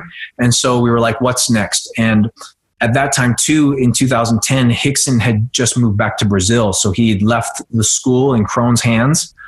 And so, he was my teacher, so he had kind of left back to Brazil. So, we kind of sat down and talked, and we were like, okay, well, what's next for us? Like, Anthony was kind of coming off of fighting. He was like, man, I don't know if I have the motivation to really do this anymore. His passion was more towards teaching and creating, high level kickboxers. And my focus had already been teaching for quite a period of time. So I was like, well, that just kind of made sense. It's interesting, the combination of the philosophies that you have here. One is kind of give jiu-jitsu back its true self. But the other is also, let's not ignore what those other arts have to offer. You had your Kung Fu Joe experience, but you also have the Andy Hardonk experience where, like, if your hands drop, you're going to wake up 10 minutes later. So that's like a really interesting mix that you're like very focused on the martial application of jiu-jitsu, but also your eyes are open to these other martial arts that certainly have things to offer that are valuable for the martial artist. Well, I mean, like one of the things, and this goes kind of back to Rickson, one of the things he said, I mean, you have to understand what other arts are trying to do if you want to be able to defend yourself against them, right? And really kind of fighting, MMA is really what fighting is about. It's kind of like the most pure expression of fighting. I think the closest that you can get is what MMA is today, where they're using their body in however way they need to be able to defeat their opponent. So I don't think a lot of people know this, but Rickson did some training with Sugar Ray. And one of the things that Rickson told me personally, he said, if you want to learn punch defense, don't learn it from a grappler. And he was explaining to me punch defense, and he was like, if you want to learn how to defend yourself from punches, you go to a guy who's been learning how to defend from punches for his whole career. So he had done some training with Sugar Ray. They did a DARE campaign together way back in the day. And I don't know if you guys remember what DARE was. I think it was like a drug awareness education. So it was like a drug, and it was him for the campaign. It was him, Sugar Ray, Steven Seagal, and I think Billy Blanks was the other guy. It was like, these 4 martial artists. So he got included in that campaign. I think that's where he met Sugar Ray, and I think he did some training with him. But I mean, it was that always stuck out in my head. Like, wow, okay, that's really powerful. Don't learn how to stand up and defend punches against a guy that's a grappler, because he's probably not going to know much about it, or he hasn't probably put so much time into it that he understands that aspect in depth. Crazy. So yeah, I'm always interested in martial arts, man. I'm always trying to learn, always trying to develop myself, always trying to see what else is out there. And then apply it to helping me become a better teacher. Hey, so let me ask you this, man, because, jiu-jitsu to me is very therapeutic, right? Like, and without it for the last 6 weeks, kind of like exposed, maybe holes in my game or something of life. And so I started practicing meditation and yoga, and mindfulness. And so it's been interesting, but do you practice those things or do you practice any of that? You need to go to the 10-day completely silent meditation retreat, the Vipassana. I don't know if I'm ready for that. Unless you've done it, you're not ready, but dude, talk about an eye-opening experience, life-changing experience, probably one of the most powerful things I've ever done in my life. 10 days of complete silence and going within your mind and going within yourself. You want to talk about self-awareness and learning about how crazy your mind is and all of these thoughts that are kind of going on in your unconscious mind that are kind of repeating themselves. It's pretty crazy. But I love meditation. It's such a useful tool and it's such a powerful practice. It's something that I'm trying to get back into now myself. It's one of my goals for this coming year is to try to go back and do the 10-day silent meditation retreat again. When did you do that? I did it 6 years ago. 6 years ago. Yeah, probably 6 years ago. And it was life-changing for me. I mean, it was incredible. One of the most difficult things I've ever done in my life, but also one of the most rewarding things. And difficult meaning not physically difficult, but mentally difficult. A lot of times, I don't think people understand how hard meditation is. It's difficult, man. And especially because with the Vipassana technique, they have you focusing on your breath. And like any of us, anytime for me, when I do something, I want to do it well. And so you're meditating like 12 to 14 hours a day, right? You're just to yourself. So there's no communication. They take your cell phone, no computer. There's other people at the retreat, but you're not allowed, they ask you not to even make eye contact because that can be a form of communication. And so it's really just about going within yourself. And the first day of the meditation retreat, I'm meditating and literally like my mind would be on my breath. I'm just observing my breath. And literally 10 seconds later, I'm thinking about the craziest shit, like unicorns jumping over rainbows and a guy with a sword coming up. And literally my mind would be off for 2 minutes thinking of just wander off for 2 minutes. And then I'd be like, shit, I'm not meditating. And then you're supposed to bring your awareness back to your breath. And it was like that all day, the first day. And I'm just like, oh my God, this is so hard. And it's so frustrating because I'm like, man, it sounds so easy. Just observe your breath, but it's so difficult. And I think just with modern life, how our brains are constantly jumping around. Like, they say that with cell phones, your attention shortens because you're constantly looking at your cell phone is, something else that's distracting you. Something else is distracting you. And they say even with like YouTube videos or commercials, they say like 15 seconds or 20 seconds is how long you can keep most people's attention nowadays. And so they specifically do like ads and stuff like that within that time span. So it was such an interesting experience. But man, to really that experience of going in 10 days and just going, gung-ho all the way is the only way that you can do it. And that's why they actually have it set like that you actually have to commit yourself to 10 days because you won't get the benefits unless you really commit yourself and do it like that. You won't really get to the point where you're noticing the benefits and understanding, really developing the technique. It takes usually that much time. I can't even imagine because, dude, 10 minutes. And my mind has thought a million different thoughts all over the spectrum. George has not gone 10 minutes without taking a selfie. It's crazy, man. I recommend, and you know what's so crazy about the Vipassana meditation, and I recommend it to anyone. It's free. And so you have to, you sign up for it. There's a lot of times a waiting list, and there's centers all across the United States. And what's awesome about it is for the whole time you're there, they give you shelter, they give you a place to sleep, and they give you food. So you don't have to worry about anything except yourself and practicing the technique. And it's really about just personal development, you know, and I'm huge in that. I'm really, really big in that area. I'm always trying to improve myself. And I think jiu-jitsu is one of the most powerful tools I've ever discovered for personal development and being aware of your body and your thoughts. But this was just like another level. And it's so cool because the whole thing is free. They offer it to anyone. And at the end, you can make a donation to the center if you feel that the course was impactful or helpful for you. And so it's really just an incredible thing that anyone out there can do if you want to get into meditation. I mean, and you really want to just commit and just go for it. The 10-day Vipassana silent meditation, I can't recommend highly enough. It sounds amazing. I'm afraid of what I'll find in here. But oh, it's crazy. I had no idea. Your mind is so nuts and it's so crazy, and all these thoughts that are coming that we're just completely unconscious of.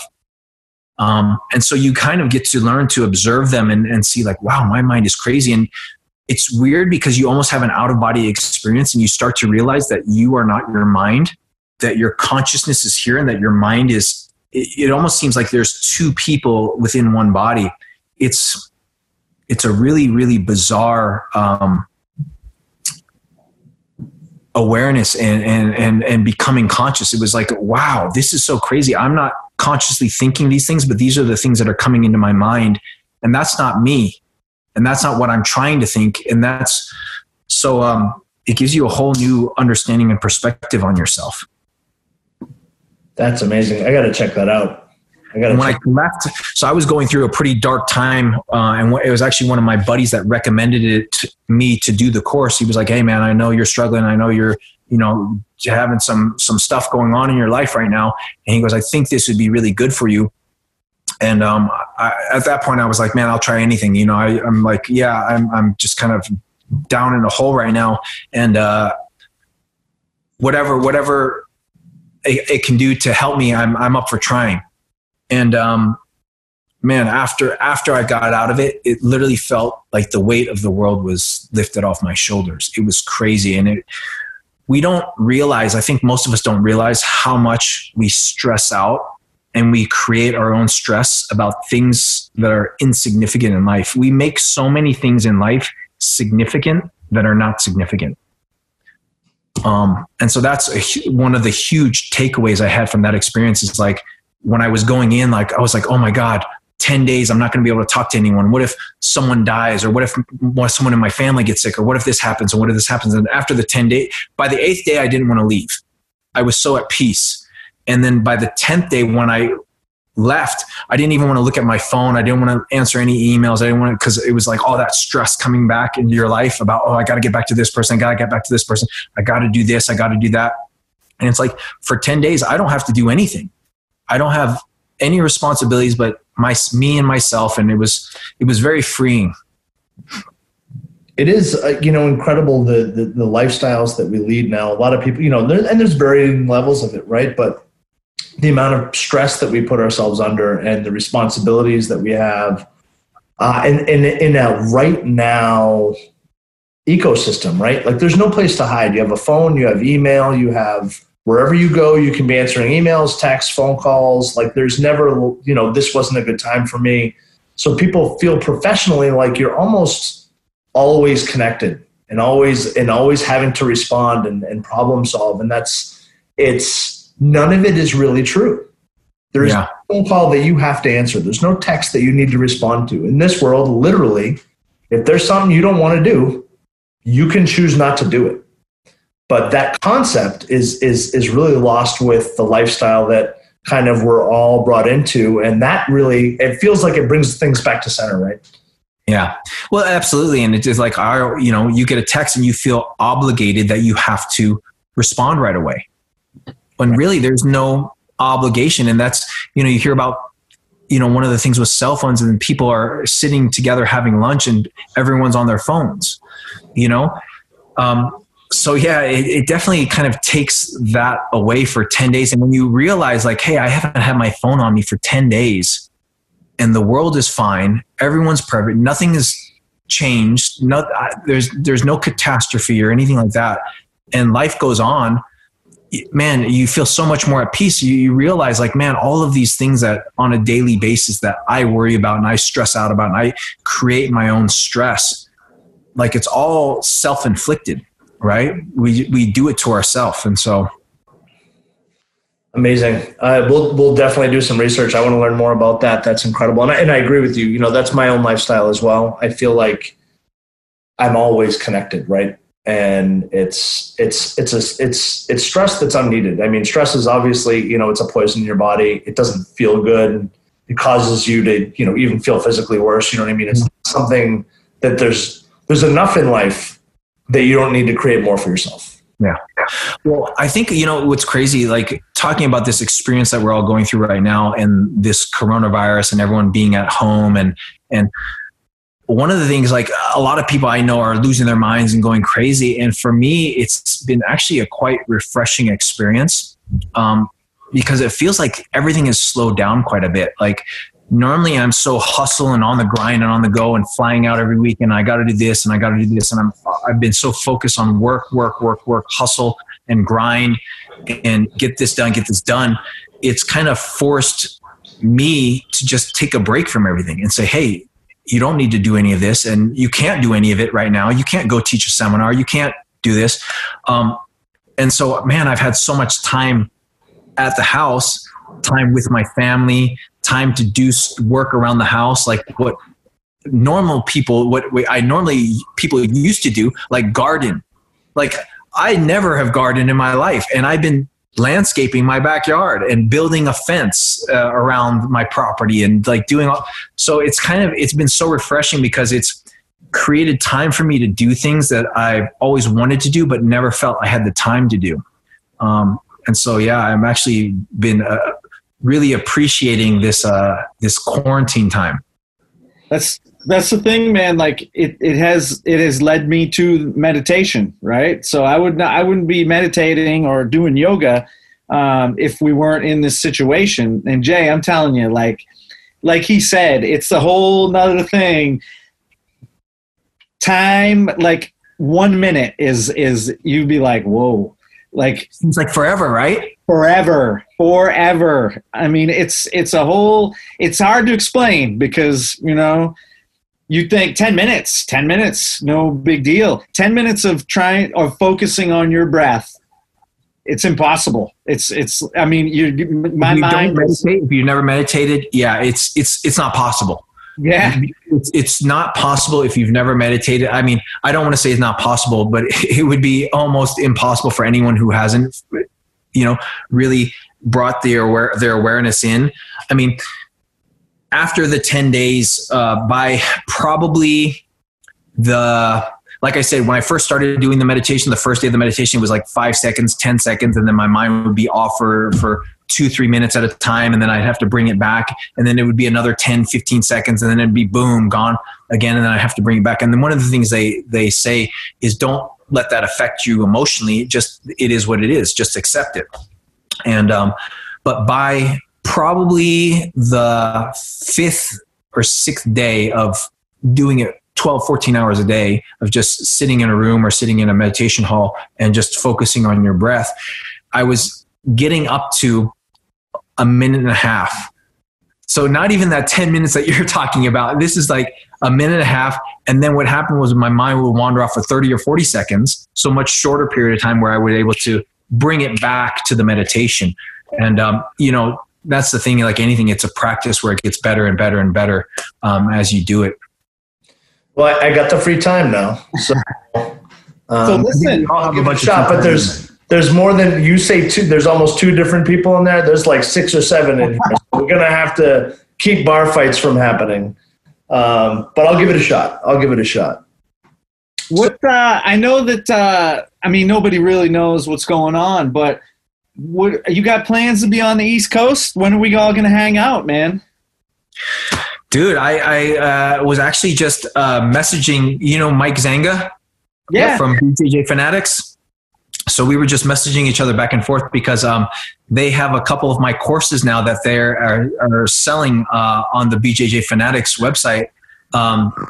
And so we were just chatting back and forth over messages. He's like, man, I can't wait for you to come back out to the East Coast. I'm like, oh, man, I definitely got to plan a trip. So as soon as things start to go back to normal, I'm going to plan out a nice, couple-day trip to come out and visit. We're an hour north of him. You guys are Boston or? We're an hour north of Boston. Okay. Yeah. So Portsmouth, New Hampshire is a beautiful area. It's like carved out of the seacoast. It's right before you get to the border to Maine. Place. We'll definitely do a seminar. Feed you some good East Coast barbecue, lobster. Awesome. One last question for you. For me, I feel like you are, and don't take this the wrong way. I mean this in a very good way. Like you are one of the folks out there that's kind of has to serve as a custodian of jiu-jitsu, a caretaker of jiu-jitsu, for where kind of all of this is headed. And it's a big responsibility, and I think you're doing all the right things, you know what I mean, by trying to align people to where jiu-jitsu should go. What is your hope for what has become a lot of different things to a lot of different people as far as jiu-jitsu is concerned, like for the future, like where we take this thing? Where would you like to see jiu-jitsu be 10 years from now? That's a good question, and it's a tough one to answer because for me, I mean, one of the main things I think is so great is that there's just so many people training nowadays, right? It's I think the last 10 years, it's been the fastest growing martial art. There's so many people, and I know just training, regardless of what your mindset is when you're training, regardless of what your focus is, it benefits people in so many different ways, right? Like George was just saying, it's like a therapy for him, right? A mental therapy for him. So whether he's training for self-defense or whether he's training to compete or whether he's training just for fun, like it serves him. It helps him to relieve stress. So for me, it's really tough to say this is where I want things to go, or this is because the art is not mine and it's not for me. It's for the world. It's for everyone. And so really, the main thing for me is that it's serving people and it's helping to make the world a better place, right? And I think it is doing that. It is certainly doing that in a way because I think one of the biggest benefits to jiu-jitsu that many people don't talk about is how it brings people together, right? We have this commonality, and especially like I would have never met you guys and had this conversation with you guys today if it wasn't for jiu-jitsu. And, I got to talk about meditation, and maybe you're going to try meditation now because of this conversation.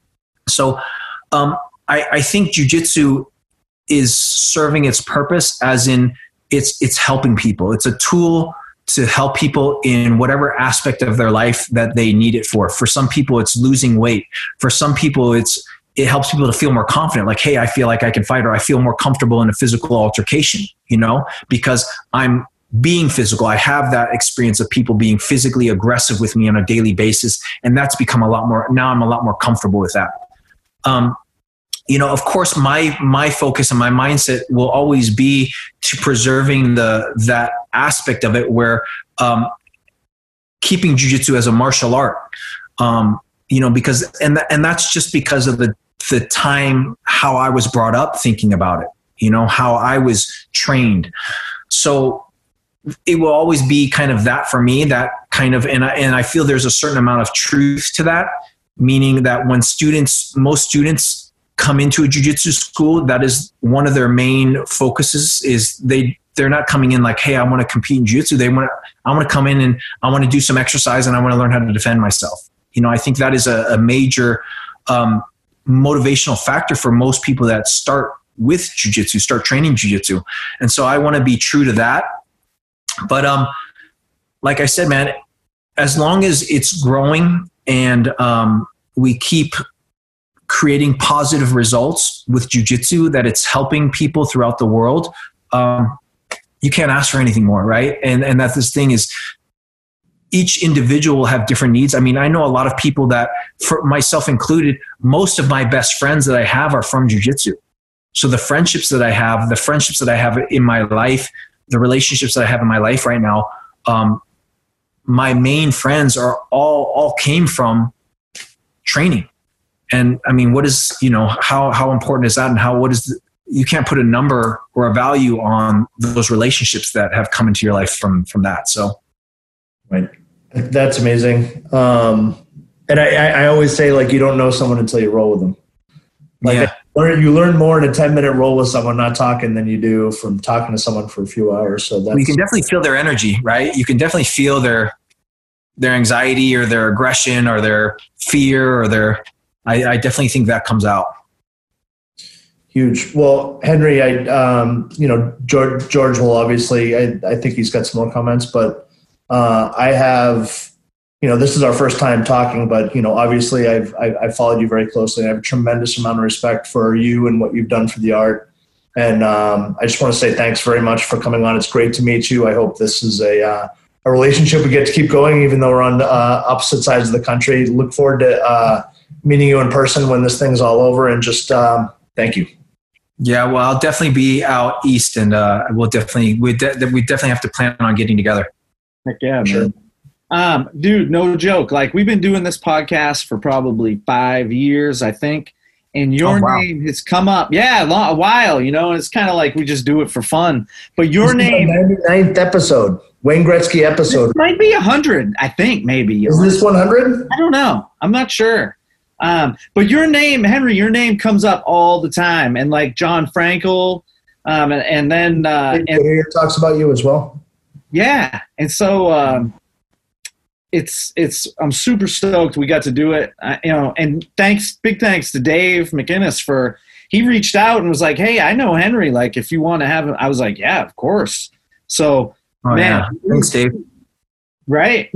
Well, to me too, man. I'm so flattered and so honored, and I mean that I get to share my passion with other people, and to be able to have an audience that I can kind of share my thoughts and ideas. So I feel really, really honored to be able to share time with you guys. Thank you guys, because I know it's time out of your day too, and time away from your families to be able to do this. So hit me up, man. Hit me up when you make plans to come out. We'll hang out. We'll show you a good time, I promise. Awesome. I can't wait. Thank you so Thanks much. so much. Stay safe out there for you and your family, and we'll talk to you soon. Yeah. You too, guys. Thank you. Peace.